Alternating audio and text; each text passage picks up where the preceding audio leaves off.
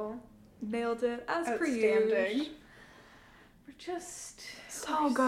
We're just so good at it all, you know? Literally at everything we ever do. Always, all the time.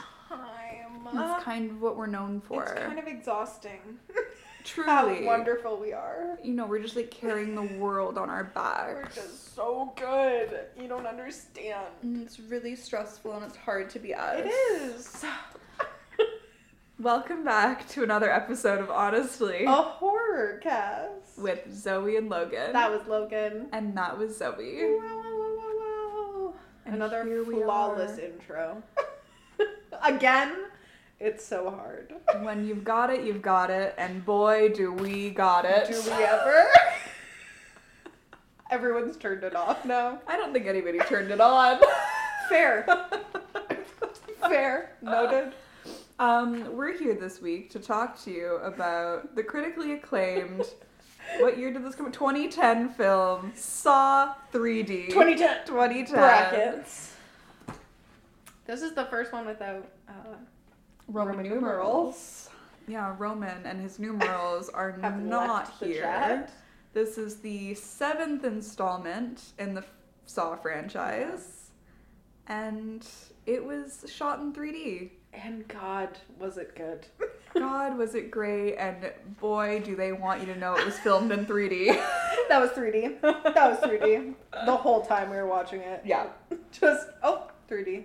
I think I said this when we were watching it, but that would make a fun drinking game. Or Yeah. non-drinking, it'd just be a fun game. You don't have to drink alcohol, that's fine. Tally it. But just to count how many times a shot was shot for 3D. Specifically. 'Cause Specifically there knowing.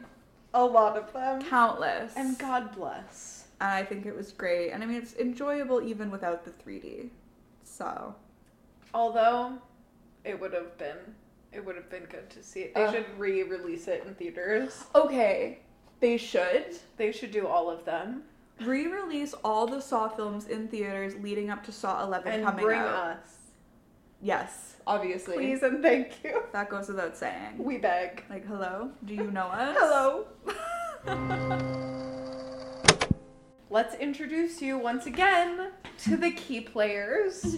We have John Kramer, as always, the Jigsaw Killer, husband, civil engineer, founder of the Urban Renewal Group, petty king, and certified cool teen, as evidenced by his backwards baseball cap. Hell In yeah. the film. Then we have Detective Lieutenant Mark Hoffman, homicide detective working for the Metropolitan Police Department. He's a Jigsaw apprentice, a pouty king, a reverse bear trap survival? He's a survivalist. He is. Who's now fueled by vengeance, and dare we say, kind of hot in this one. No. Question mark? Like, I'll say it. Hey, I'll things be have brave. changed. I'll be brave and say Mark Hoffman. Hot. More like Mark Hotman. Hey. But But really, it's no laughing matter. It's very serious and we have to talk about it. Then we have the woman herself, Jill Tuck, John's ex-wife, Hoffman's mortal enemy, and yet another gaslit woman in the Saw franchise. Yeah. Then we have a new character, Officer Matt Gibson, Boo. who's an officer working for the Internal Affairs Division of the Metropolitan Police Department. He owes Mark Hoffman his life, but also reported him to Internal Affairs. He's crazy. You know that?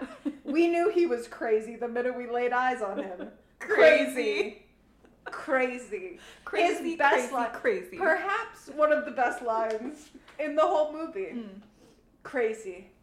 That would be another game to tally how many times Matt Gibson says crazy, specifically talking to Jill as well. Yeah. Then we have Officer Rogers, who is Officer Gibson's partner. He also works in internal affairs. We don't know anything about him other than he loves a flat cap. He's just wearing a crazy hat in like every scene. You're like, okay, King, show it off. He loves the cap. He loves the flat cap. Oh, God. He's a newsie. Then we have Bobby Dagan, who's the author of Survive, My Story of Overcoming Jigsaw. He's a scam artist, and I think he really wants his nipples pierced. That's what I'm gathering from him. Then we have his whole entourage, which consists of Joyce Dakin, his wife, Kale, no last name, his best friend, and co-scammer. Kale That's us. with a C. Yeah, we're best friends and co-scammers. Then we have Nina, also no last name, his publicist, and Suzanne, no last name, his lawyer. Then we have Dr. Lawrence Gordon, who is back again. He's a successful oncologist at the not abandoned Angel of Mercy Hospital. He's a dilapidated bathroom trap survivor. He's down one limb, but up one sick-ass cane. And he's sitting on a secret. Guess who's back in the house? Cane click-clack in a bell. That's him. Then we have Dr. Adam Hefner, forensic pathologist for the Metropolitan Police Department. He's involved in the Jigsaw Killer case, and he's a peekaboo enthusiast. Him and Hoffman love to play. Then we have Officer Palmer, who's also working for the Internal Affairs Division, and she's a receiver of Safe House mail. And I think that's important to note. We also have the other trap victims. So we have Brad, Ryan, and Dina, who are members of a love triangle. Both Brad and Ryan committed various crimes for Dina, all the while she was cheating on both of them with the other. Then we have Evan, Dan, Cara, and Jake, who are members of a group of racist skinheads. Great. Great. Then we have Sydney, who's a member of the support group after surviving being put in a jigsaw trap with her abusive boyfriend, Alex. And then we also see some familiar faces. We see Simone, Tara Abbott, Emily, and Addie from the last Saw. And then we see Trevor from Saw 4 and Malik Scott from Saw 5. Those are the cast of characters for this one. That's a good cast of characters. Except for the racist skinheads. Yeah, but they get theirs. Boy, do they. Okay, so the film opens with a flashback sequence to the first film, showing Dr. Lawrence Gordon, Logo, if you will, crawling through a hallway after sawing off his foot and escaping the dilapidated bathroom trap. The dilapidated bathroom trap would be a better way of saying that. Along the way, he comes across a steaming pipe. That pipe is steaming. And uses it to cauterize the stump and stop the bleeding, causing him to lose consciousness due to the pain. As you would. Likely thing to happen. Yeah. The scene then shifts to an unknown point in the timeline. That's different from the Saw franchise. Very different. Where two men, Brad and Ryan, wake up inside the Welthammer store. Welthammer? Yeah. I don't... And where did it say that? I don't recall. No, but it's in the lore. Hey, they're inside the Welthammer store, in the center of a public square. Dina, Brad and Ryan's girlfriend, who cheated on both of them, is suspended from the ceiling. Billy rides in on a little tricycle, wearing some very snazzy, glittery shoes. He was dressed in this one. Oh, just so dapper, so snazzy. That's our little man. That's our little man. He came to stunt on all these hoes. And he did. He was successful. So, he rolls in and informs them that one of them will have to die within the next 60 seconds. I just love that. I'm going to start going into situations like that. Pulling up on a tricycle, wearing glittery shoes, and going, hey, you have 60 seconds. One of you has to die. By the way. BT dubs. And this is the public execution trap. So, again, victims, Brad, Ryan, and Dina. And it's located inside the Welthammer store, which is apparently a home improvement market located in a public square. No. So we can add this to the list of things that this mystery town does have. Okay, on top of methadone clinic. Several hospitals. Just a police department. It's a wild place to be. It really is. But it consists of a contraption in the center of a display window, On both sides are circular saw blades. In the middle of the contraption was a movable device with a third blade. Brad and Ryan were chained to either side while Dina was chained to a large metal plate suspended from the ceiling above the center blade. Once the game began, Brian, I combined their names. Brad and Ryan had 60 seconds to kill each other by pushing the saws all the way to the other side. If one of them achieved this and thereby killed their opponent, Dina would be saved. Otherwise, the plate would be lowered down when the timer went off, causing her to be sliced in half by the saw blade. And of course, it's not complete without a little message. So it says, "Hello, Brad. Hello, Ryan. I want to play a game." The same woman has played each of you for a fool, manipulating your love for her and causing nothing but pain. Her fun and games push you both to break the law to fulfill her material needs. She is toxic. And today, all of your transgressions will be made public. Now you must choose who will drop out of this triangle, for within 60 seconds, one of you must die.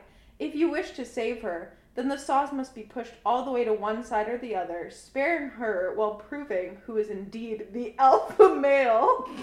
Are you both strong enough to walk away from what is destroying you, or will you fight one more time for your heart that binds? You have 60 seconds to decide. Live or die. Make your choice. Classic. There's one thing about Jigsaw. He hates a love triangle. He gets it. He gets how that's a bad trope. Yeah. He said, no, He said, I'm we're not doing this. As the game begins, a massive crowd watches the scene through the storefront window. While Brad and Ryan initially fight against each other, Dina tells one man she loves him, and the jilted man starts winning. She then tells the other, who is about to win, that she loves him. They ultimately decide that Dina is not worth either of their lives and choose to sacrifice her. As the timer expires, Dina is lowered onto the saw and sliced in half. Ouch.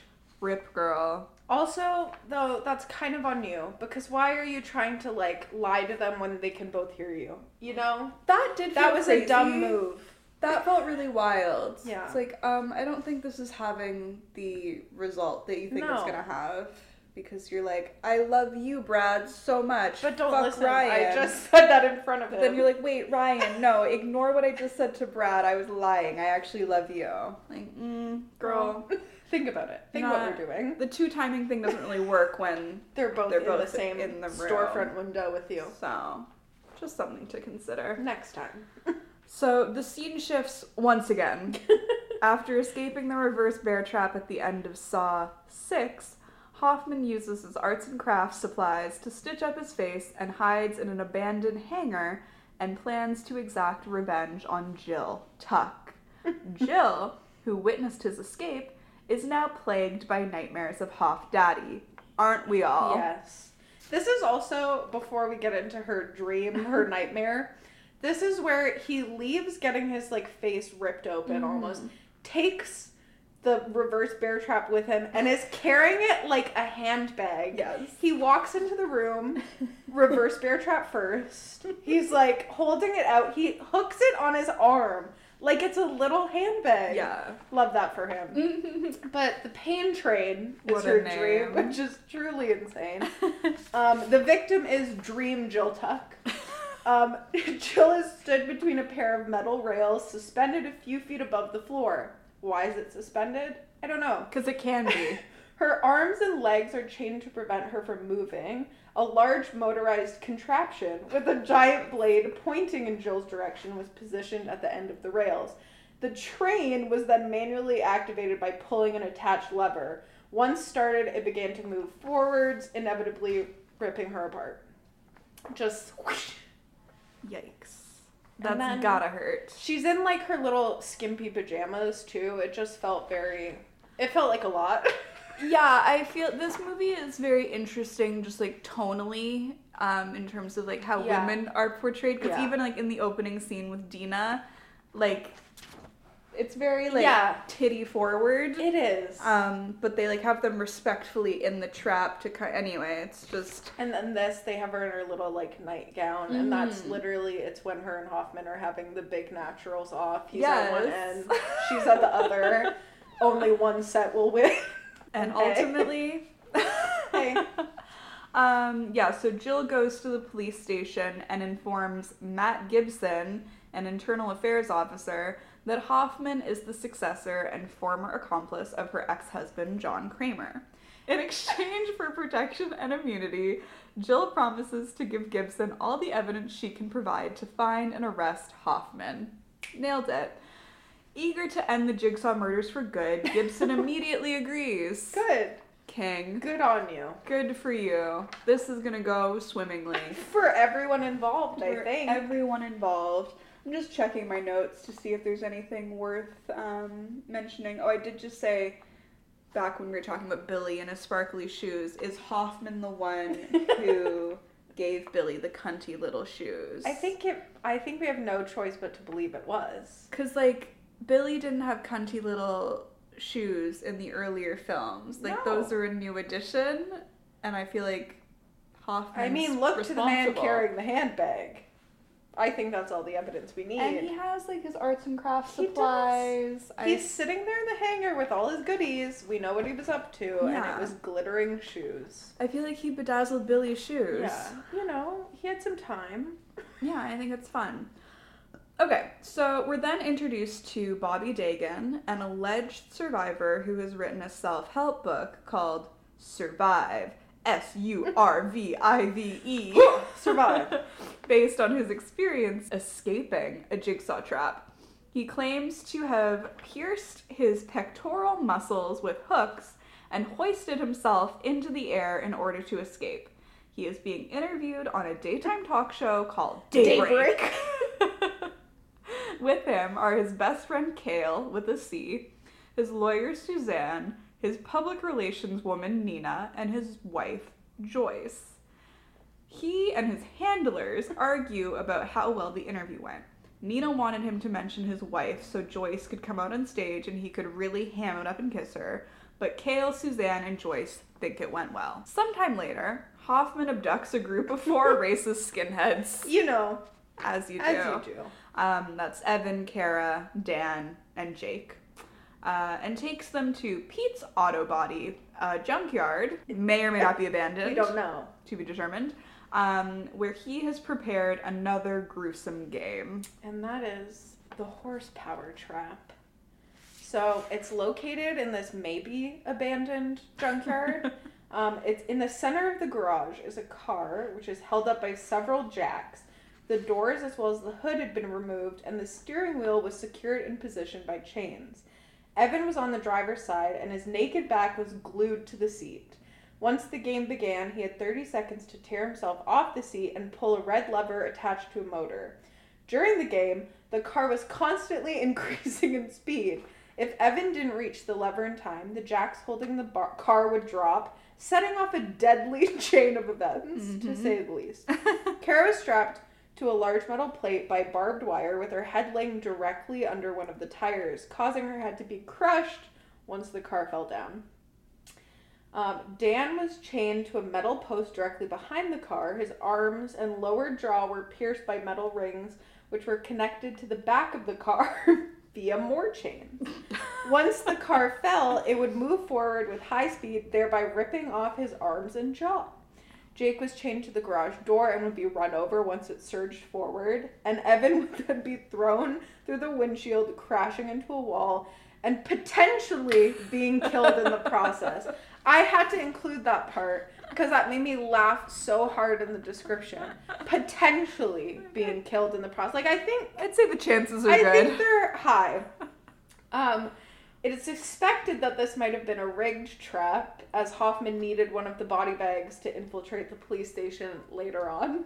Oh. So it may have never been intended to be won by anyone. Slay. Hoff Daddy. And of course, there's a message. Of course. Hello, Evan. I want to play a game. The situation you find yourself in is of your own doing. You, your girlfriend, and your friends are all racists. You have intimidated others based on their physical differences, but today, it is you who will run scared. Your pathetic friends follow your every word, Evan. Therefore, you will be the only one capable of saving them and yourself. In 30 seconds, the jacks holding up this car will fall. setting off a deadly chain of events, as mentioned. Yeah. In order to stop this from happening, you must tear yourself away from the seat to which you are glued. Then you must pull the red lever before you. But no act comes without a sacrifice. You've judged others by the color of their skin, and today, Evan, you will learn that we are all the same color on the inside. Live or die, Evan. The choice is yours. Red lever, yellow It was lever. so hard. I'm quite proud. No, that was. As someone who said full frontal noodle tea, I think we're making Never great forget. strides. We really are. So ultimately, no one survives. So I guess you could say they tried so hard and got so far. But in the end, it doesn't even matter. You know, I guess you could say that. I guess you could say that. Also, important to note that Chester Bennington, is in this the film. skinhead. So, that's cool. It's a fun fact. Shortly afterward, the corpses are found by the police. At the crime scene, Gibson and his partner, Officer Rogers, discover the bear trap Jill had used when she tried to kill Hoffman. As they find her fingerprints on the device, Gibson takes her into protective custody, placing her in a safe house, gaslighting her for good measure, and calling it a day. Yeah. However, just as he tries to leave the safe house, they receive a disc to the house containing a video message from Hoffman. In it, he tells Gibson about another game and assures him he'll stop it in exchange for Jill. Hello, Gibson. Been a long time. What I want is simple. Give me Jill Tuck. You're protecting her despite the fact that she had direct knowledge throughout, which makes her complicit in every death. I'll make you a deal. Give her to me, the game stops, no one else dies. If not, everyone dies, and you'll be to blame. Make your choice. The clock's ticking. Not willing to accept the ultimatum, Gibson sends Jill to the detention cells of the police station for protection. I also just want to note that at one point he says Jill is crazier than a sack full of cats, and she's literally just a woman sitting there. Yeah, she's not doing anything. Not doing anything, not saying anything. That's also like when he says that line where he's like, you're crazy. You know that? I've known you were crazy since the moment I laid eyes on you. Crazy. She's just sitting there. Safe house. Get it? Safe house. It's a safe house. You're safe in this house. That's the best scene in any movie ever, and I will die on that hill. No, it's really incredible. He's like, it's safe. You're safe here. It's so safe. You're a crazy woman. And he walks out and they're like, hey, Hoffman found us. He knows where we are. Like, okay, so moving on. Bobby is hosting a Jigsaw Survivors support group. I Very said nice he of was him. delivering a TED Talk. Some agreed that the trap experience helped them, but others thought the ordeal left them worse off. Sydney is someone who thinks the trap changed her for the better, and we get flashbacks of her experience, which is the lawnmower trap. yes, so that was Sydney and her abusive boyfriend Alex, and they're suspended several feet above the floor, clinging onto two identical levers hanging from the ceiling across from each other. The levers consisted of sharp metal parts which cut their hands as they gripped them. Below Alex and Sydney on the floor were dozens of upturned lawnmowers, all with the blades actively rotating. In order for one to survive, the other had to let go of the lever and fall onto the rotating blades. This was also, we don't really know anything about where this trap is, but it like turns around and there's like gnomes on a shelf. And so I'm like, are they in a garden center? Is this like an abandoned garden center? I said abandoned gnome factory. I love that even more. I had that in my notes and I was like, wait, why did I write that? But yes, it was that scene. We don't get any information. We just get flashbacks of gnomes. Of gnomes. And they looked menacing. They did. They did. Didn't they? So Bobby gives the gang a little pep talk meant to inspire, but his pep talk is interrupted by the sarcastic clapping of a mysterious man sitting in the shadows, who indirectly questions the usefulness of the meetings and hints that it is no more than promo for Bobby's fame. At the end of the meeting, Kale asks Bobby who the creepy guy at the meeting with the cane is. Bobby reveals that the man is at the meetings all the time, but that he's harmless and there is nothing to worry about. Of course, we, the audience, recognize this man as none other than Dr. Lawrence Gordon, or Lair Bear for short. Joyce and a bodyguard head out to the car, but when Bobby goes out to join them, he finds the car empty. Without warning, he is suddenly attacked. Happens a lot in these films. I love this part too, the little, like, first of all, are they in a church? Because that's another location. Perhaps. Yes. It looks very churchy, like church basement-y. Mm-hmm. And also, Dr. Lawrence Gordon is just sitting in the shadows, and, like, how long? How long had the meeting been going on, and there's just some guy in the shadows? Yeah. And, like, Kale's used to it. He's like, oh yeah, he's here all the time. There all the time. But okay. All right. Meanwhile, Hoffman sets up the game, which focuses on Bobby, who has, of course, lied about his involvement in the Jigsaw universe. Following his abduction, Bobby wakes up in a cylindrical cage. Billy appears on a TV screen and tells him that they both know his story of being a Jigsaw survivor is a hoax. Now he must earn that status by completing a series of tasks to get his wife. Dun dun. And that's Bobby's trial. Of course, it's called Bobby's trial. So he woke up trapped in the abandoned Clear-Dawn Psychiatric Hospital. He had 60 minutes to face a series of tests in order to save his wife, Joyce Dagan. A red line painted on the floor showed Bobby the path and guided him through the rooms of the hospital. As the tape ends, Bobby's cage is moved into an upright position and suspended from the ceiling. And that is the suspended cage. As always, an apt name.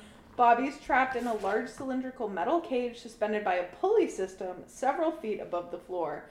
Below the cage were 2 metal platforms with several large spikes attached to them.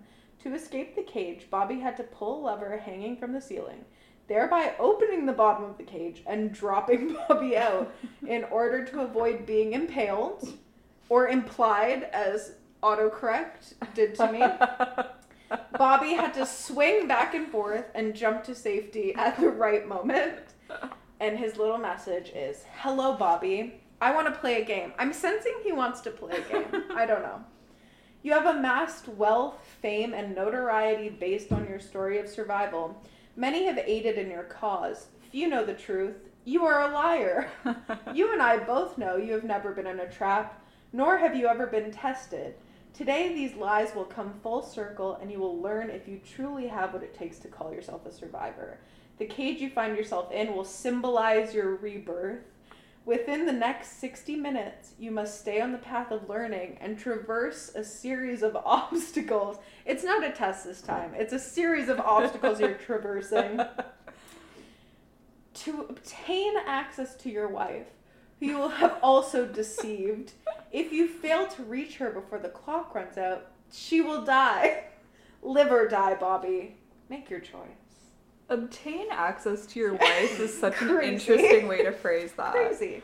Also, just him talking about Bobby being a liar. I just wonder what Jigsaw's reaction to Tom Sandoval would be. I don't think he's he'd in a take trap. kindly. He's in a trap. Bobby quickly manages to escape the cage and goes on to face the next part of his game. To get to each room, he follows signs written in red, which contain the SURVIVE steps from his book. Very handy and very cunty. It's so cunty. In his first test, he finds the publicist Nina strapped to a chair in the middle of 4 metal posts, each armed with a pointed metal rod. A tape informs Bobby that he has 60 seconds to save her. The silence circle. The cone of silence. Nina is seated in the middle of a large contraption. Isn't it always? She's seated, honey. Wearing a straitjacket, and her head is attached to the contraption to stop her from moving. The machine surrounding her consists of a metal ring held by 4 metal posts. Attached to each of the posts was a sharpened metal rod aimed at her throat. Once the game began, she had 60 seconds to obtain a key, which would deactivate the machine. If she was unsuccessful, the rods would move forward, eventually piercing her throat. However, the key was in her stomach, attached to a fish hook hanging from a wire. Bobby had to pull the key out, which would cause immense pain for Nina, Additionally, each metal post had a phonometer measuring every noise in the room. So every time the decibel level increased above a whisper? Above a whisper, the metal rods would move forward, killing her even sooner. And of course, we can't have no message. Here we go. Hello, Bobby. Before you was one of your trusted colleagues. He might as well be like, in front of your little friends. Some of your little friends. She has been your publicist for years, knowing your lies, but choosing to speak no evil.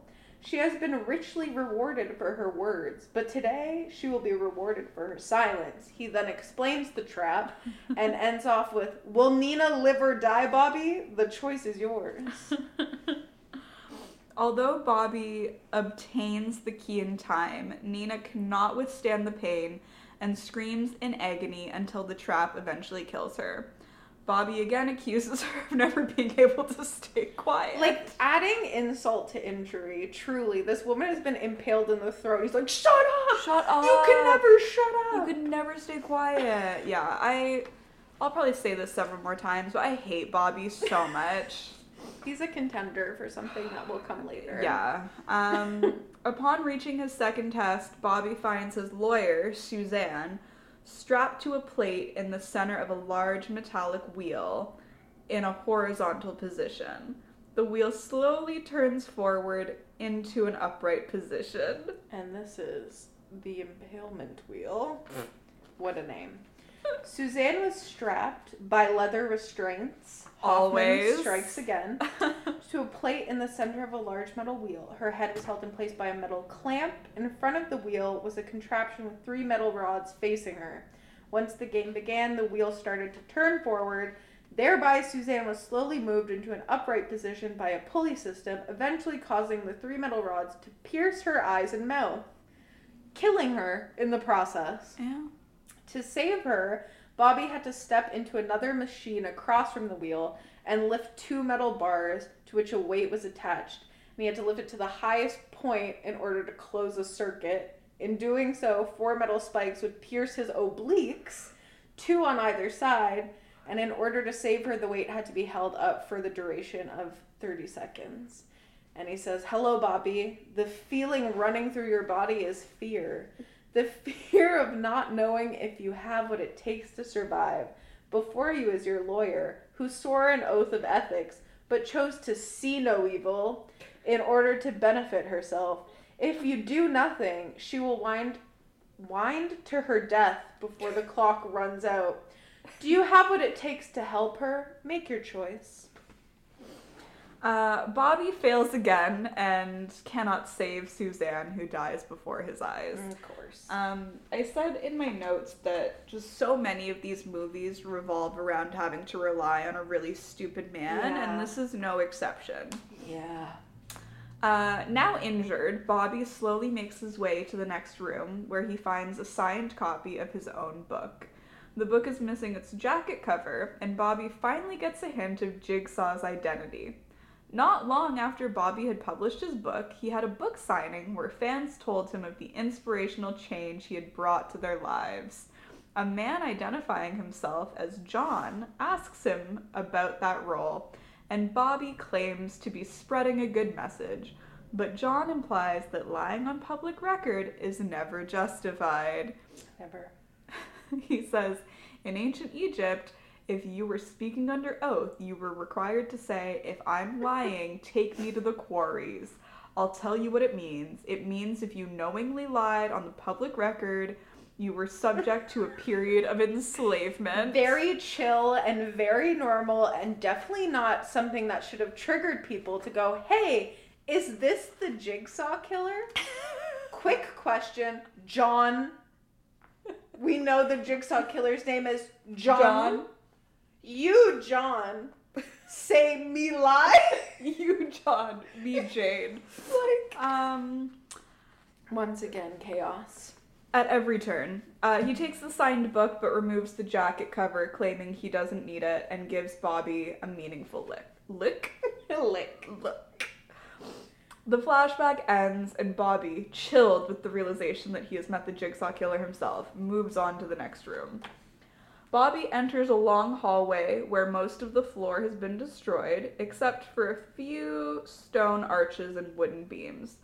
Bobby's best friend Kale, with a C, waits at the other end of the hallway, and this is the Hangman's Noose. Great names again.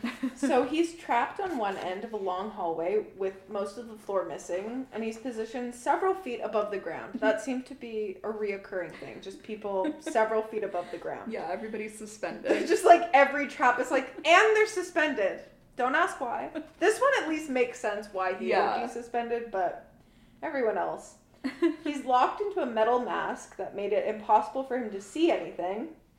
And additionally, there was a noose around his neck, which was secured by a lock and connected to a winch at the ceiling. Bobby was on the other side of the hallway and had to get a key to the noose, which was hanging from the ceiling. Kale had to come as close to Bobby as possible and allow him to guide him over the hallway floor. However, there were several obstacles to confuse or further endanger Kale.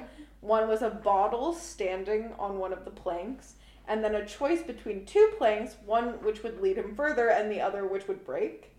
And once Kale got to the end, and Bobby had obtained the key, he had to throw the key to Kale, and if he didn't manage to remove the noose within 60 seconds, the winch at the ceiling would be engaged and thereby hang him. And he says, "Hello, Bobby. Across from you is your closest friend. He knows all your sins, yet he acts as though he hears no evil. Today, what he hears will be the difference between life and death. Does Kale live or die, Bobby? The choice is yours."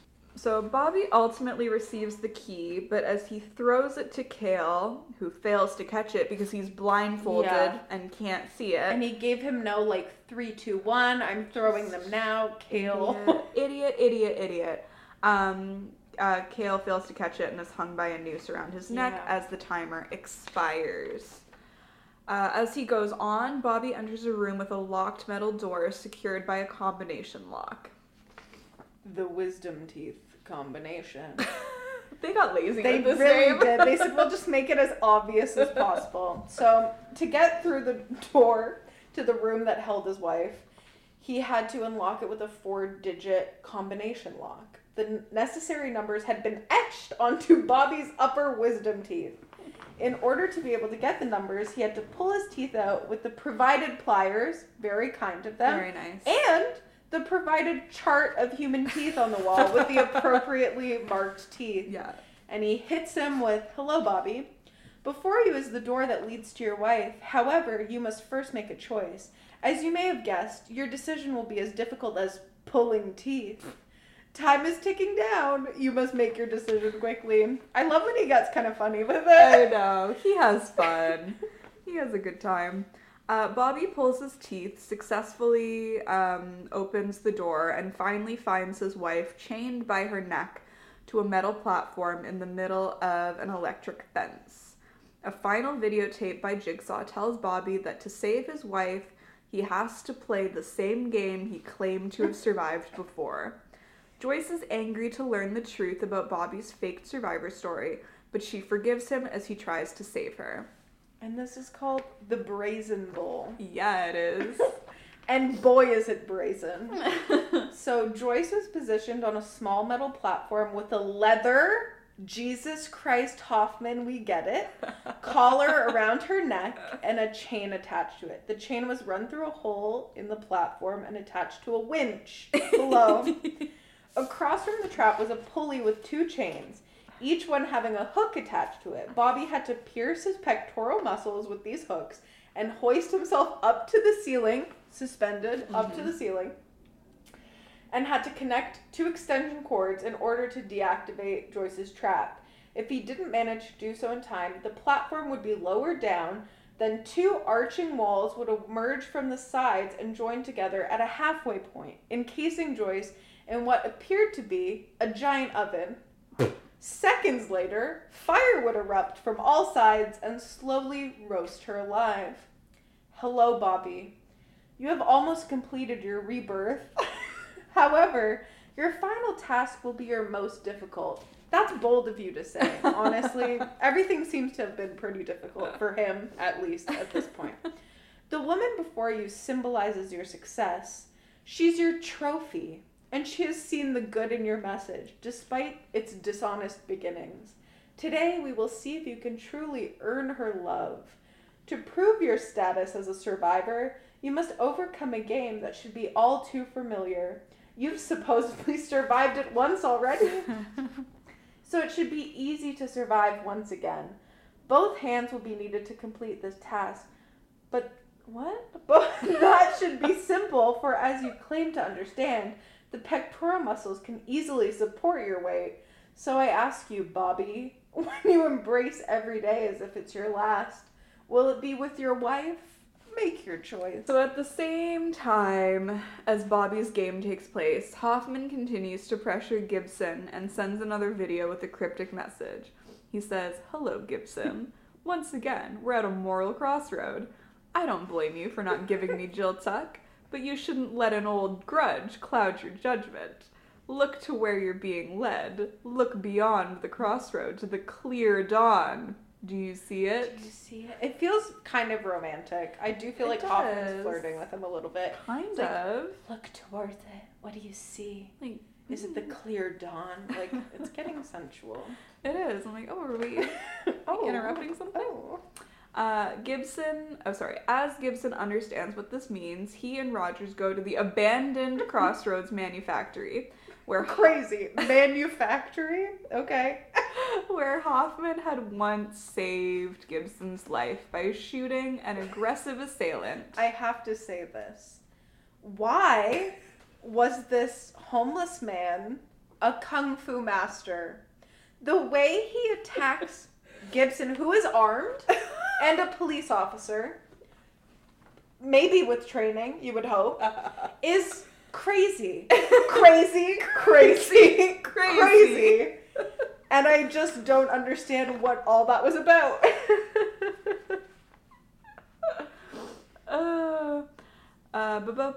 So Hoffman shoots an aggressive assailant, Kung Fu master, even though the man had already surrendered.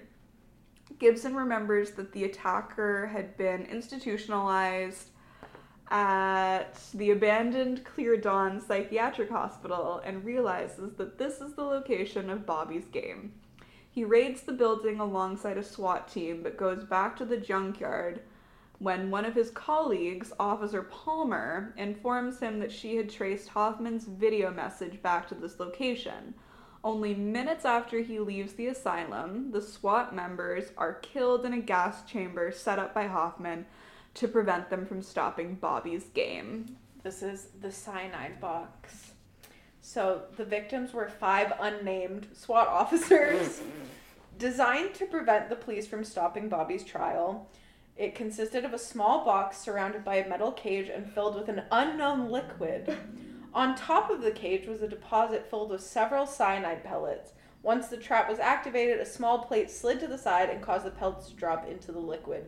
Due to a chemical reaction, the entire room was filled with a poisonous gas, which killed everyone inside within a matter of seconds. I find it very hard to believe that Mark Hoffman is a chemist. I mean, we have to suspend belief for a lot of these movies. Yeah. Especially when it comes to Hoffman. But and that's his one abilities. of them where I'm like, okay. Yeah. Okay. As Gibson returns to the junkyard, he discovers a hidden surveillance room. Upon entering it, accompanied by 2 armed officers, he finds the mutilated corpse of Dan, one of the skinheads. Gibson looks at the surveillance monitors and sees that Hoffman has hacked the camera security system of the police station. He's a chemist, he's a hacker. Oh, he's a costume designer. Costume designer. He does it all. God. He realizes that Hoffman removed Dan's corpse from his body bag and hid inside it to infiltrate the station through the morgue. This is a great scene. It is. Because the Dr. Hefner unzips the bag and he's just there with crazy eyes and jerks out and stabs him in the neck. Just so crazy. Crazy. However, as he calls Palmer to warn her, Gibson and the other 2 officers are killed by Hoffman's security system. Which is the sentry gun trap. So again, Matt Gibson and 2 unnamed officers are the victims. Designed as a device to secure Hoff's hidden surveillance room, it consisted of a machine gun mounted to a tripod. The gun was connected to a sensor that, once triggered, would emerge from behind a cover and automatically fire at all targets in its range. He thought of everything. Meanwhile, Bobby has pierced the 2 hooks through his pectoral muscles and hoisted himself up to the ceiling. It also looked like he was enjoying this, like, a little too much. This is what we're saying. It also looked like he gave himself the marks to, like, appear that he had survived that trap, and it just leads us to believe that he just wanted his nipples pierced. Yeah. Real bad. I think he's just kind of into it, like, in a kinky way. That's his thing. Hoffman has his leather. And Bobby has his self-mutilation. However, just as he is about to do so, his muscles no longer support his weight, and Bobby falls to the floor. Ouch. As the timer expires, Joyce is trapped inside a large oven and roasted alive while Bobby is forced to watch. It's an oven, Raj. It's an oven, Hoff. Hoffman finally reaches the morgue, heads for the detention cells, and kills everyone in his path, including Palmer and Rogers. He finds Jill in one of the cells, and there is an undeniable sexual tension, but she does not act upon it, and instead, in fact, stabs him in the neck with a nail file and manages to flee. She is eventually found and beaten up by him in the evidence room. Afterward, he straps her to a chair and locks the reverse bear trap from the first film onto her head. And again, we're familiar with her game. All too well. Speaking of back again, Jill is strapped to a chair in the police department's evidence room. The reverse bear trap was locked onto her head. The frontal part is hooked into her upper and lower jaw and would spring open, ripping her face apart within 60 seconds if she could not free herself, which of course she could not, because Hoffman was there with only revenge in mind. Jill's mouth is ripped open by the device, killing her without any chance of escape. Yeah, rip Jill. Pour one out for Jill. In the arms of the angels. Gone too soon. Having exacted his revenge, Hoffman leaves the station and returns to his hangar, which, like, why do you have a hangar? When did he acquire that? When did he acquire a zoo? We can't. Hey, he bought a hangar. That's the spin-off film. Sequel. Meanwhile, the news channels inform the public about the massacre and announce a citywide shutdown. To which we ask, what city is shut down? What city? Hoffman gathers all his money. What money? On my money. And some forged ID papers before setting the place on fire, destroying all of the remaining Jigsaw equipment. Yeah. And does that include Billy? Doesn't he, like, he leaves Billy. Leaves Billy. Which is so rude. So rude. You make him those glittery little shoes. And then you explode him? And then you just explode him? You make me glittery shoes and then you explode me? What the hell, man? What the hell? As he walks out to his car, 3 figures in pig masks incapacitate him, and the ringleader turns out to be the mysterious man with a cane, Dr. Lawrence Gordon, who has been nursed back to health and resuscitated by John Kramer after the first film. Flashbacks show that Lawrence had assisted John in setting up and planning several traps and games throughout the previous films. Following his mentor's death, he received a videotape in which John asked him to watch over Jill, didn't do a very good job of that, and take action if anything happened to her. Okay, now you're doing a good job of that. Dr. Gordon takes Hoffman to the bathroom from the first film and shackles him by the ankle to a pipe. He takes the hacksaw he had used to cut off his foot years earlier and throws it out of the room. Then he turns off the lights and closes the door, leaving Hoffman to die with the words, "Game over." This is also, we're back to the sick Saw transitions we've come to know and love. Mm-hmm. And this is a literal Saw transition. Because he picks up the saw and he throws it and it flashes back to earlier and then it's back. It's just, it's really no good. one's doing it like them once again. I'm glad that they came back with that transition because I feel like the last movie or two have not been heavy on the transition. And like, what a better time to do it than in Saw 3D when there's so much already happening. Like that Saw would have been in 3D, and then also sickly transitioning us into the next scene. Like Absolutely. It truly is just groundbreaking stuff, and I love it. They do it to us every time. Every time.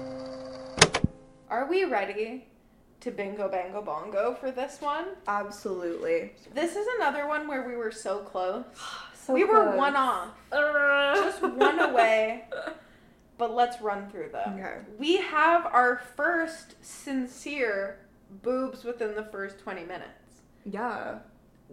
Jill, when she gets cut in half, her boob comes flying out. We see a boob. Boob spotted. Just us making notes. Boobs. 18 minutes, 34 seconds. If that's right, can someone please? I would laugh. It was 18 something. It was 18 something. That would be very funny. So we have that one. Check it off. On our card, we didn't get a bingo, but perhaps maybe on yours. You have. Then we have the free space, of course. Mm-hmm. We have weapon/life-saving item, just out of reach. Just out of reach. The lever in the first trap. Yeah. Just out of reach. The saw. The saw, just out of reach. There's a lot you could use for this. It's especially one. out of reach when Yeah. Gordon just throws it. He made it particularly out of reach. Yeah.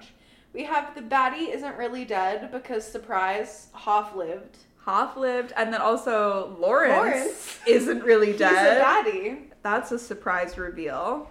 And then we have also the baddie isn't dead because he pops out of the body bag. That's another one you could use. Yep. Then we have character that exists only for exposition dumps and knows all the lore, which is kind of Gibson. Yeah. He's just there to provide a backstory for everyone else and their motives in this one a little bit. He's there to gaslight and provide Yeah. lore. We're back to having a gag-worthy plot twist, though, so you can mark that one off. Absolutely. Dr. Logo. Lair Bear, he's back. And he's bad. We have characters miraculously survives, which should have been a fatal attack, and that is a lot of things. But primarily Hoff being stabbed in the neck with a nail file and then just like kind of walking it off. Yeah. But also maybe it's like a thick layer to get... His neck is large. He got a thick neck. He's got a thick neck. Then we have character made to feel crazy / gaslit about the situation. Yeah. Crazy. It's a safe house. Get it? Safe house. Walk out. Hoffman's here. He's at the door. He wants to play. Ending leaves room for a sequel, of course. Big time. Even though this was called Saw 3D, the final chapter. We know that's not true. It's not true. We have the emotionally devastating death of a beloved character. Rip Jill. Rip Jill. By Jill. Pour one out for our girl Jill. It's a gnarly one. Like her... Yeah, it's her gross. whole head gets ripped off, basically. And we have character covers their own mouth while hiding. Because she's hiding from Hoffy and she's covering her own mouth. Yeah. So we got some good ones this time. We got some good ones. A lot of them thanks to Jill. Yeah. So... And still no bingo, though. So... One day. Do you think we'll get a bingo within the last two movies? I hope so. I think that would be a good way to, like, cap it all off. To wrap it all up with a bingo? We can only hope. Please. Give us... I think that future seasons... Oh. It's going to be like a bingo every episode. Yeah. This is a warm-up, it's a okay? Warm-up. Just wait for it. Yeah. Maybe we'll introduce new bingos, too. Maybe we'll have another list. Who knows? So, fun facts, goofs and gaps. Yeah. I can hit you with some fun facts. I'd love some. So, several traps from Saw 3D were intended to be used in earlier films. Bobby Dagan pulling his teeth out was originally the idea for Troy's game in Saw 3. The concept of Dina being lowered onto the saw was initially supposed to be used in Judge Halden's trap. Okay. And it was going to be lowered into a grinder instead of gnarly. a saw. And the horse trap... I said that so confidently. The horsepower trap was also planned to be used but it was deemed too violent. And then they said, oh, never mind, we'll use it later.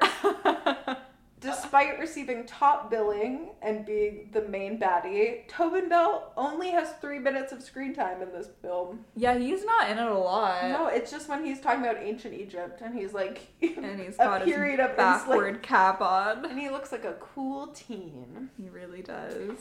We also mentioned this before, but Chester Bennington from Linkin Park is just in it. I ruined your fun fact. It's a fun fact. It's a fun fact. Also, last time we talked about how there was a VH1 reality TV show called Scream Queens. Yes. The second season. There was more than one season of this show? The second season winner was Gabby West, and she played Kara, who gets her head smashed by the car in the horsepower trap. The skinhead. Well, no, she had hair. She doesn't have as much screen time as, like, Simone did, because she's back in this one, too. Yeah, no, Simone was a baddie. And this is perhaps my favorite fun fact. In a Massachusetts branch of Showcase Cinemas. In a what branch? Massachusetts. Massachusetts. Massachusetts. What's wrong? Did I say it wrong? Oh, wait, say it again. Massachusetts. Say it again slower. Massachusetts. Are you saying Massachusetts? I don't know, maybe. So let me get to my fact. In a mass branch of Showcase Cinemas, this film was accidentally screened instead of the 3D animated film Megamind, traumatizing its young audience. The children were told to cover their eyes as cinema bosses tried to correct their mistake, but it took several minutes to rectify the problem, and the children saw Dr. Gordon's foot being sawed off and cauterized, as well as the entire public execution trap scene. Oh my god. That's my favorite fact. It also happened in, I think it was 2014 with The Hills Have Eyes 2. And this, I think, was the same theater. Stop it. And it was the opening of The Hills Have Eyes 2 instead of The Last Mimsy. And The Hills Have Eyes 2 opens with a naked woman giving birth to a deformed baby, and the kids saw all of that. Oh my god. That's my fun facts for you. That's insane. And where did that happen again? Somewhere in the East Coast of the United States of America. Perhaps Boston. Who knows?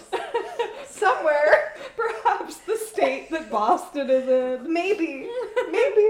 Who's to say? That's incredible. I love that. That's so funny. Isn't it good? Those poor children, where are they now? If any of you were in the theater when that happened and you're grown up now, please let us know how you're doing. They got a free movie out of it, at least. At least. Did they get free therapy out of it? I don't think so. I feel like some of them might need it. I would say if I saw a man's foot get cauterized. Oh, like that was rough for me in my life. And I knew what I was getting myself into. We signed up for that. They just were trying to see Megamind. Goofs and gaffs? Goofs and gaffs.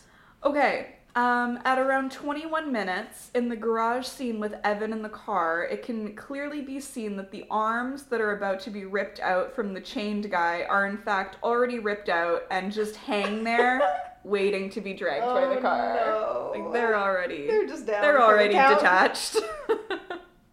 At around an hour and 24 minutes, when Hoffman is chained up in the bathroom, he attempts to reach the hacksaw, but Dr. Gordon takes it out of his reach. But in the top of the frame, you can clearly see that there's a lot of slack on the chain. So, like, Hoffman could have easily been able to just, like, move forward a bit more and grab it. He was just holding himself back. Yeah. When Dr. Gordon cuts off his leg in the first Saw film and leaves the bathroom, he leaves a trail of blood. But in each film after that, you never actually see the blood trail at all. Amanda was in there mopping. She went in there to clean it up, which, you know, good for her. And then this one, it's a little bit of a long one, but I do think that the way that it was worded at the end was kind of funny. So, in order to be able to get Jill, Hoffman infiltrates the station where she is being held in protective custody by hiding himself in a body bag. Body bags create an airtight environment around the body, which results in limited oxygen being able to get to the corpse. That's in order to slow down the rate of decomp. Therefore, even if Hoffman was transferred to the station more or less straight away, by the time the bag was opened, he would either be dead, brain damaged, or at best severely out of breath. And as humans can only last a matter of minutes without oxygen. And he certainly wouldn't have been able to carry out the frenzied and energetic attack that is portrayed in this scene. But, I mean, the brain damage thing does make sense. He might have already been working with that. That does check out. Maybe it cured him. Maybe that's what happened. It reversed the brain damage. Trap, survivability. Okay. So let's run through these bad boys one more time. We have the public execution trap. One person had to die. Yeah. If I was a person in the three, I would hope that I could make it out. Yeah. So that one feels survivable. Unfortunately, it does involve killing a person. Yeah. But it's Saw. It's kind of the name of the game, baby. But yeah, I think the public execution trap is survivable. Yeah, it is. I agree. Survivable. Survivable. Survivable. Survivable. I was adding an extra syllable. We're in having there. a hard time speaking, and that's fine. God. We're just gonna push through. The pain train was only a dream. So in my dream, I would break free and frolic. We'd frolic with Hoffman down the train tracks. And he wouldn't kill us. He wouldn't. He'd make us glittery shoes. Aw, he would. And handbags. The horsepower trap. Well, where would I be in the chain of events? Let's say you're Chester Bennington. Okay. I think it would be like a Band-Aid situation. Where it's like, you just gotta go for it. He was trying too much to just like slowly inch it off, yeah. You just have to rip your whole back off. Yeah. And pull the lever. I think it is survivable. Would it hurt? Absolutely. Yes. No pain, no gain, baby. And we've always said that. That's a facet we've always lived by. Next, the lawnmower trap.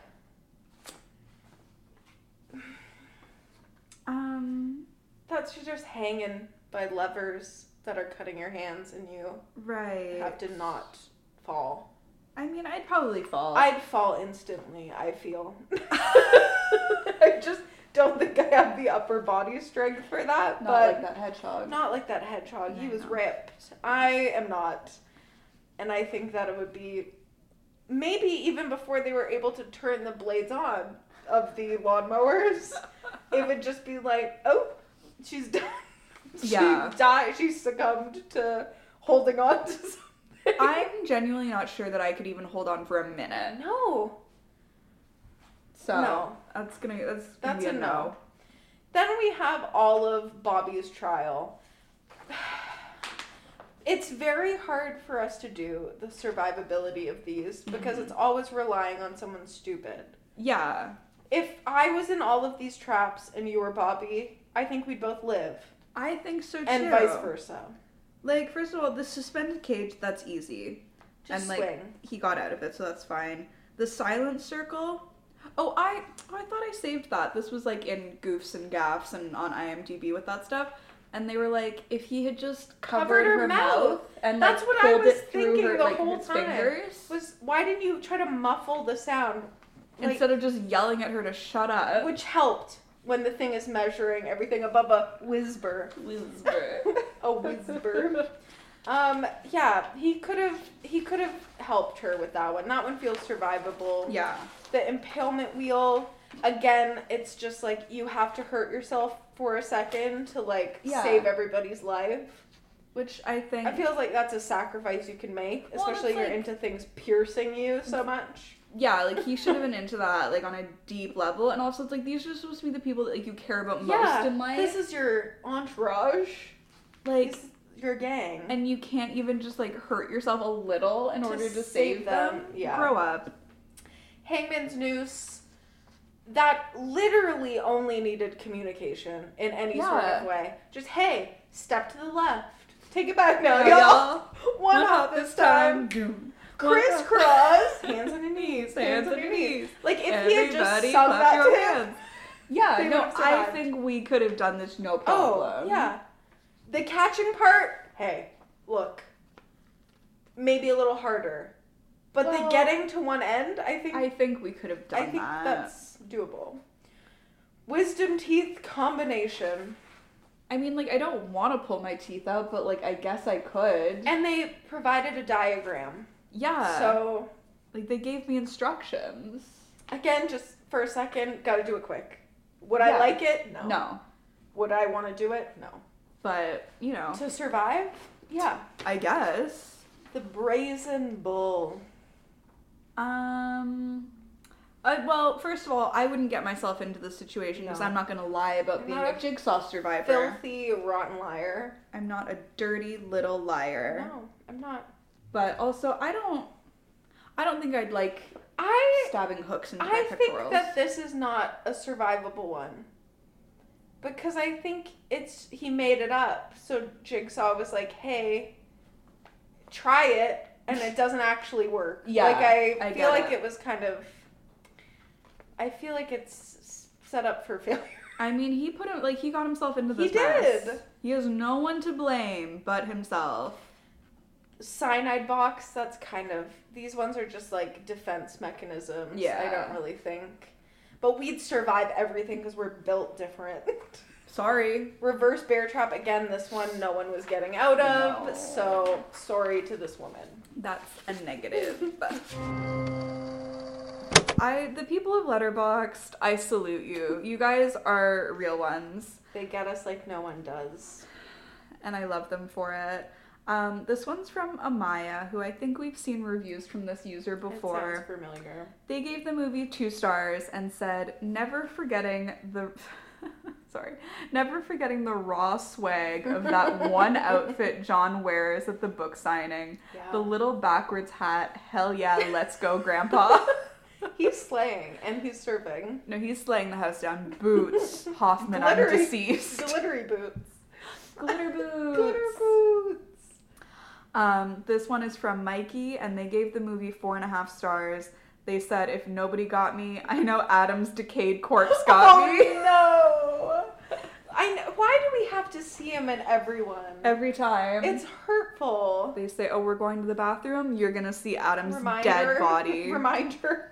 No, he's still alive, though. He's just sleeping. He's just tired. He's just taking a nap. He's just resting. In peace. That man is dead. This one's from David. They gave the movie 1.5 stars, and they said, very nice of Hoffman to design his traps with 3D photography in mind. Again, he serves. He wears many hats. No flat caps, but many hats. He's a very talented ogre. And we love him. Sophie gave the movie 2 stars and said, twirling hair behind ear, oh, Dr. Gordon, you're back? Giggling, I didn't know I'd see you here. Anyway, hi, good to see you, Dr. Gordon. Good to see you, my dude. With a bunch of little emojis. That one just made me laugh. I like it. This one is from Jenny or Jemmy. It's Jemmy, sorry. They only gave the movie 0.5 star. Wrong. They said, Hoffman, if she breathes, she's a thought. Lawrence, all women are queens, Mark. That's true. And that's just kind of the plot of the movie. I like how Hoffman has, like, devolved from, like, his first, like, round of traps all being, like, people who abused women. Yeah. Like, every trap was like, this person was mean to a woman, and now he's like, Jill needs to die because I hate her, and that's his only motive. Yeah, this movie, I would say, is the most deeply misogynistic out of all of them. Yeah. But also...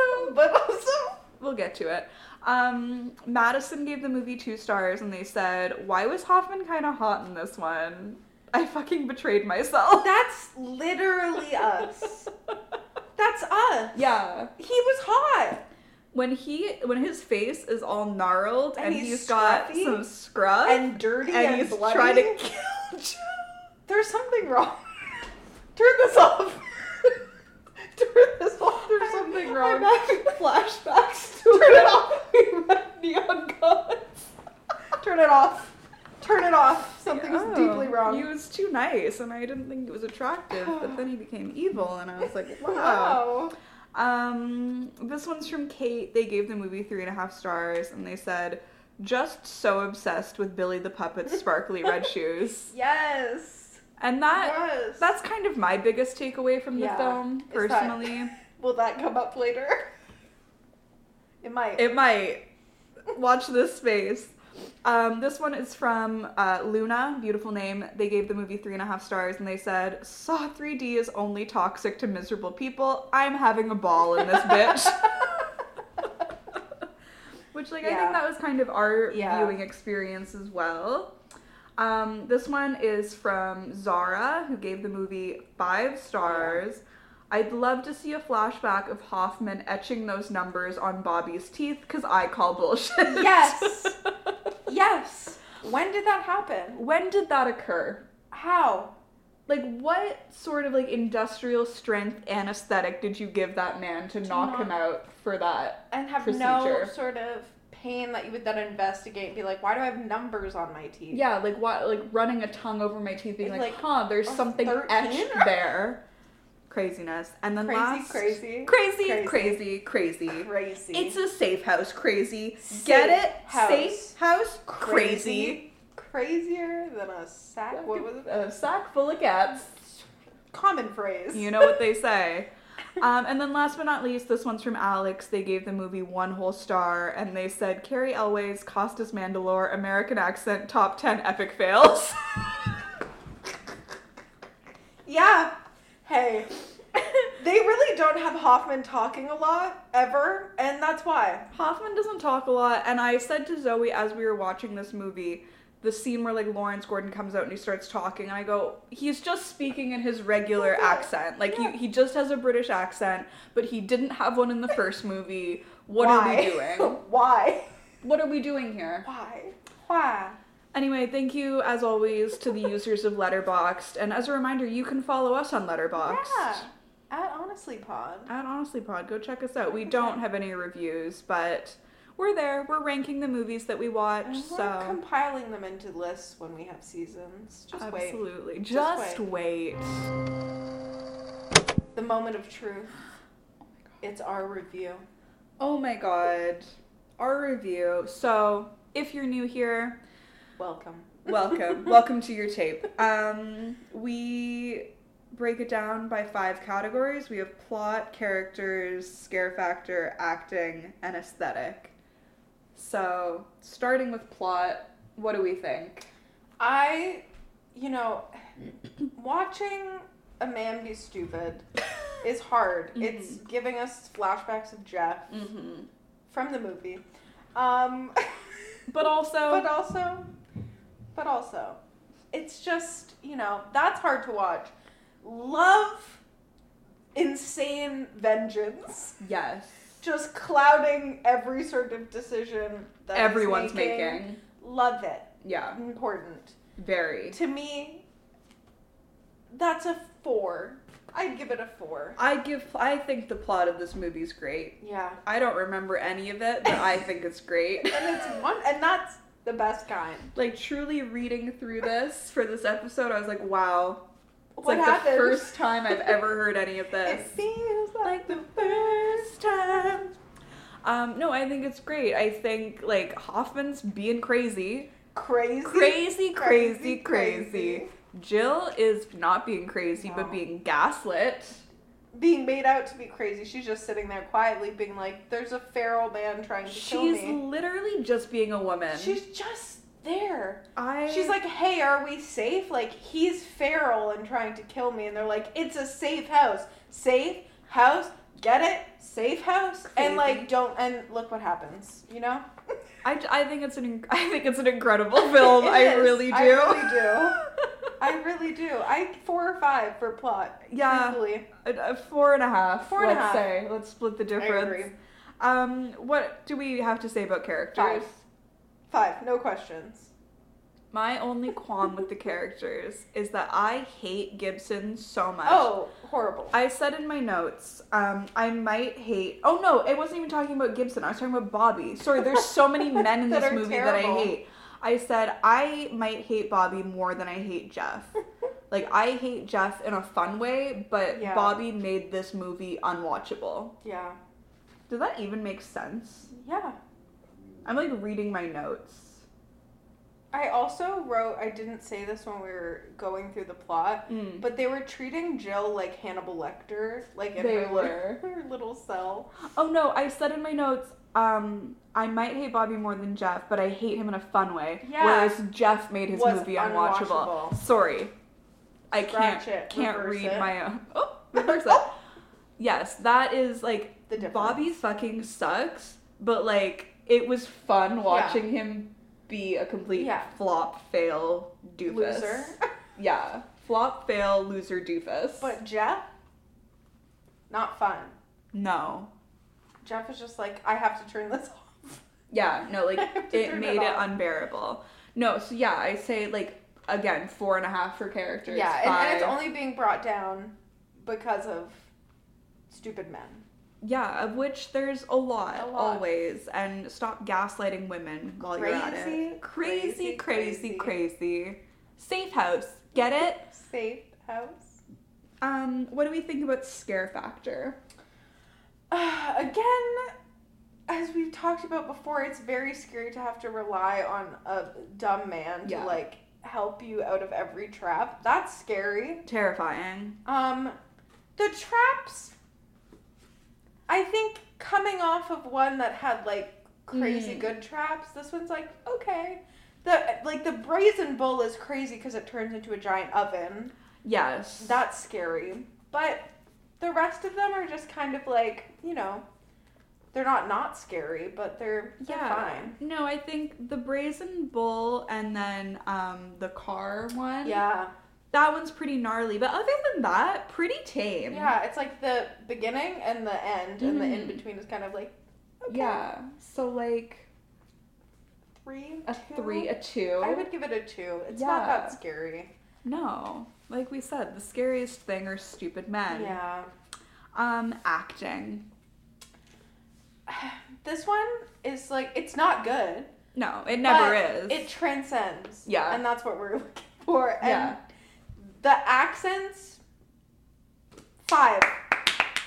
Round of applause. We're in a dark room at a trap survivor meeting, clapping in the darkness with arcanes.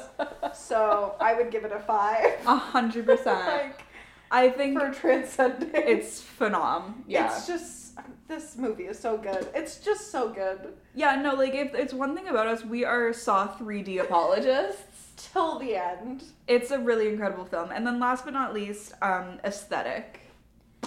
I mean, 3D. We're back to our color coding nonsense. Oh, we're so back. We're throwing things to transition scenes. Not a person through a two-way mirror, but a saw into another timeline. Which, like, that is just the epitome of the Saw franchise. 5. Yeah, it gets a 5. Also, I wrote this in my notes and I forgot to bring it up also, but the end where they're again trying to, like, Forrest Gump people into the storyline, it is like a Pinocchio montage. They're like, Dr. Lawrence Gordon is a real boy. John has created him in his image, and he is here to save the day. Like, it's just like, look at him, my boy, my perfect boy, and he sends him out into the world. And I think that, as a aesthetic piece, incredible. So good. That's a really great observation. Thank you for sharing that. Thank you. The Pinocchio montage. So what are we giving Saw 3D, the final chapter, 2010, out of 5 Saws? I want to, in my heart of hearts, give it a 5. And I know that's crazy. And I know that doesn't make sense, but I feel like this is the greatest movie of all time. I kind of have to agree. Like, that feels insane because it's not better than the first Saw. but it's better than the first Saw because it's different. It's another beast. This is a separate movie. It's better than the first Saw in the sense that it's worse than the first Yes, Saw. and that makes it the best movie I've ever seen in my life. I feel like Saw, the first Saw, obviously incredible, groundbreaking, Drama. never been done Crime. before. Thriller. No, like, it transcends genre, okay? does. And then, what did we also love? Saw 4? Saw 4. We were obsessed with Saw 4. Which is another hated. Critically hated film. Saw 4, incredible. But, like, Saw 3D, It transcends. it's the 3D that transcends it. And, like, here's what I'm thinking, because I'm just thinking ahead to when we watch Saw X, which you and I saw in theaters, and I think, undoubtedly, Great that's movie. going to be a 5-star watch when we rewatch it. But it's 5 stars in, like, the good sense. Yeah, it's a good movie. Like, genuinely good, whereas Saw 3D, the final chapter, spoiler alert, not the final chapter, Not the final chapter. from the Book of Saw. Oh my fucking god. That's We're the having book. a breakthrough. In this moment, we're having a breakthrough. Shut That's up. the book. Now that's the book. That's the book. Shut up. That's it. We found it. You found it, girl. We have to turn this off. We've cracked something. We've blown this thing wide open. open. Hot dog. Hot diggity dog. Great. Anyway, 5 stars. We have to. I think we I do. think we do. Like, I know that's insane. No, What's I- crazy? It's- Crazy. Crazy. Crazy. It's a safe house, crazy. Crazy. Safe house, get it? Crazy. I just feel like, you know why I think we like Saw 3D so much is because it just kind of reminds me of Final Destination. Yeah. Like, what's the one that you love so much? Final Destination 3. 3. Yeah. Could I have the roller slurred my coaster. words a little bit more? I Yeah. feel like it has was that also released in 3D? I I feel like think there was a Final there Destination were- movie that yeah, was 3D. there had to be. Anyway, I feel like it just has very similar vibes where it's like, this is off the walls, cuckoo bananas. It was Yeah. filmed in 3D, had no business being. It has where a character we've been following now Mm-hmm. for several films has finally snapped Yeah. in a beautiful way. Beautiful. We see it happen after he has to kill his boyfriend. Mm-hmm. He goes a little, Cuckoo. "Do you love the way brutality feels, Mark?" And he does. He says, "Yes, sir." And he really leans into it Yeah. in this one. And that is fun to watch. Mm-hmm. 3D, a man going completely insane In 3D. in 3D. Yeah. A saw being thrown to show that years have passed. And I also think, and like this is going to make me sound like a bad feminist, but I think the misogyny in this movie is Fun. so fun. It's fun, crazy. crazy. Crazy. Like this stupid man gaslighting this Yeah. woman who is like so much You know smarter what than else? him. Again, how you were saying we like it because it's like how crazy Final Destination 3 is. Yeah. We also like it because it's how every 80s slasher is. Mark Hoffman is an 80s slasher Yes. in this film. Yes. That's why it's good. Oh my god. He's a man with a marred face. Yeah. Coming for vengeance. Yes. Fuck. It's so good. It's Oh so my good. god. We're foaming and frothing That was, about. oh my god, that was an astute observation. Thank you. Incredible. No, I mean, It's no notes. As we spent like an hour and a half talking, I have nothing to say. no, but it's just because we have so much to We say have because so it's much to so say. good. Now it's time for our honestly moment. Would you like to start? I would, because you kindly reminded me of something that I could use as an honestly moment, and it's something I won't shut up about. And that is Billy the Puppet's sparkly little shoes. And how would you say honestly? I would say, honestly, those are fucking slay. Where did you get those? No, like those They're are the designer. Those are the cunty. Are you wearing the sparkly little shoes?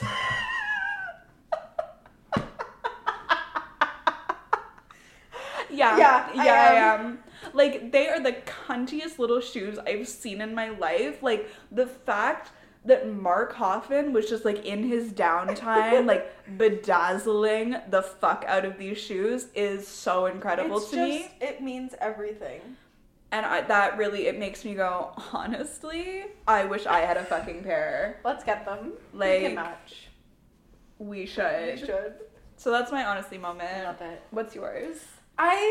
We've talked about this a lot, so I'm going to say this is a joint, honestly, and then I'll provide another one. Okay. But I genuinely think that the safe house scene is one of the best scenes in all of film history. That's that could not, it was serious. Yeah. The thing is, that's a serious part of a horror movie. Mm-hmm. But a comedy scene could not have better timing than that scene. Yeah. It's a safe house, you idiot. Safe house walks out of a curtain into a person who's holding a DVD from the man they're hiding from that was sent to them. Safe house, we're safe here. Nothing's gonna get you. Oh, hi, Mark. Literally, oh, hi, Mark. I'm right here with a DVD. No, literally, Gibson spends 5 minutes explaining what a safe house is to Jill, being like, you crazy dumb woman, it's a safe house, which means you're safe here, which means he'll never find you in this house. And then exits the room and then is immediately handed a DVD that Mark Hoffman sent to that house. This is how good the scene was. I haven't seen this movie in, when was the last time we watched this? Years.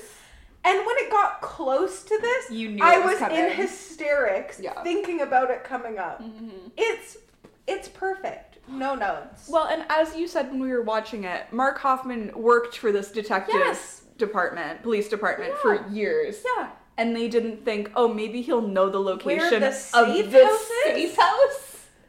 God. Crazy. God. Crazy. My other one, that one is honestly, that's the greatest thing that could have ever happened. Yeah, impeccable. This one is honestly, and that is, I struggle to believe that even 3 masked assailants could pin down Hoffman. No, because who were the other 2? Who? Those never get revealed. I don't think so. Who were they? Amanda? No. No, she's dead. That doesn't check out. Who are they? Because, I just feel like Logo with his, he's missing foot. He's crazy, and he's giant.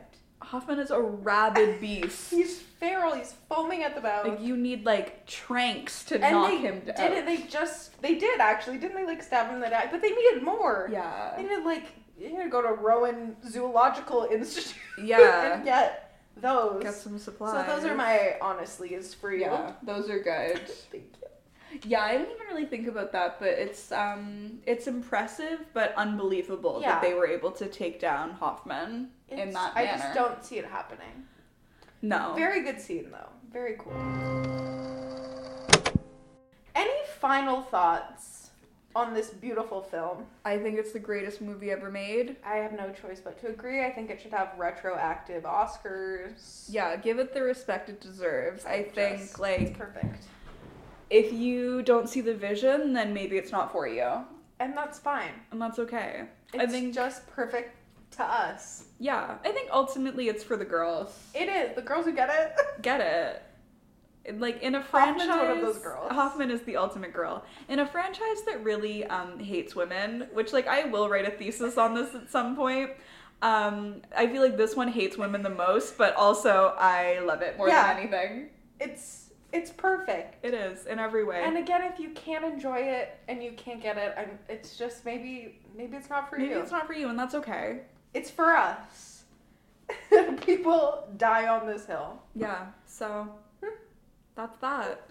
Don't forget, if you love our hot takes on movies such as Saw 3D, the final chapter from the Book of Saw, unbelievable. It's all coming together. You can follow us on social media. We are on Twitter, Instagram, TikTok, and Letterboxd at HonestlyPod and Facebook.com/HonestlyPod. you can email us at thehonestlypodcast@gmail.com, and you can also check out our website, which is honestlypod.ca. Oh, Canada. It's so wonderful to have a real website. It feels so unfinished every time I say it. I'm like, there's no /this.this/that. /home. No, just there. Just there. .ca. Honestlypod.ca. Right, go check it out. It's beautiful. We also have merch for Perch. You can go to honestlypod.threadless.com, or you can go to our website, and there's a link there as well. So check it out. Lots of fun stuff. Don't forget to rate, review, and subscribe wherever you listen. We are on Apple Podcasts. We are on Spotify. We are on SoundCloud. We're on iHeartRadio. Maybe. No, I discovered that yesterday. Oh! We're on the iHeart Podcasts website. That's I don't know. slay. If you Google Honestly a Horror Cast, we come up. There's a lot of places where you can listen to us. So check us out. The world is your oyster. If you leave us a review on any of the platforms where you can leave written reviews, send us a screenshot of it and we'll send you some limited edition Honestly Pod stickers. They're limb and they're dish. They're so limb dish, baby. Is that it? That's all. All right. Bye.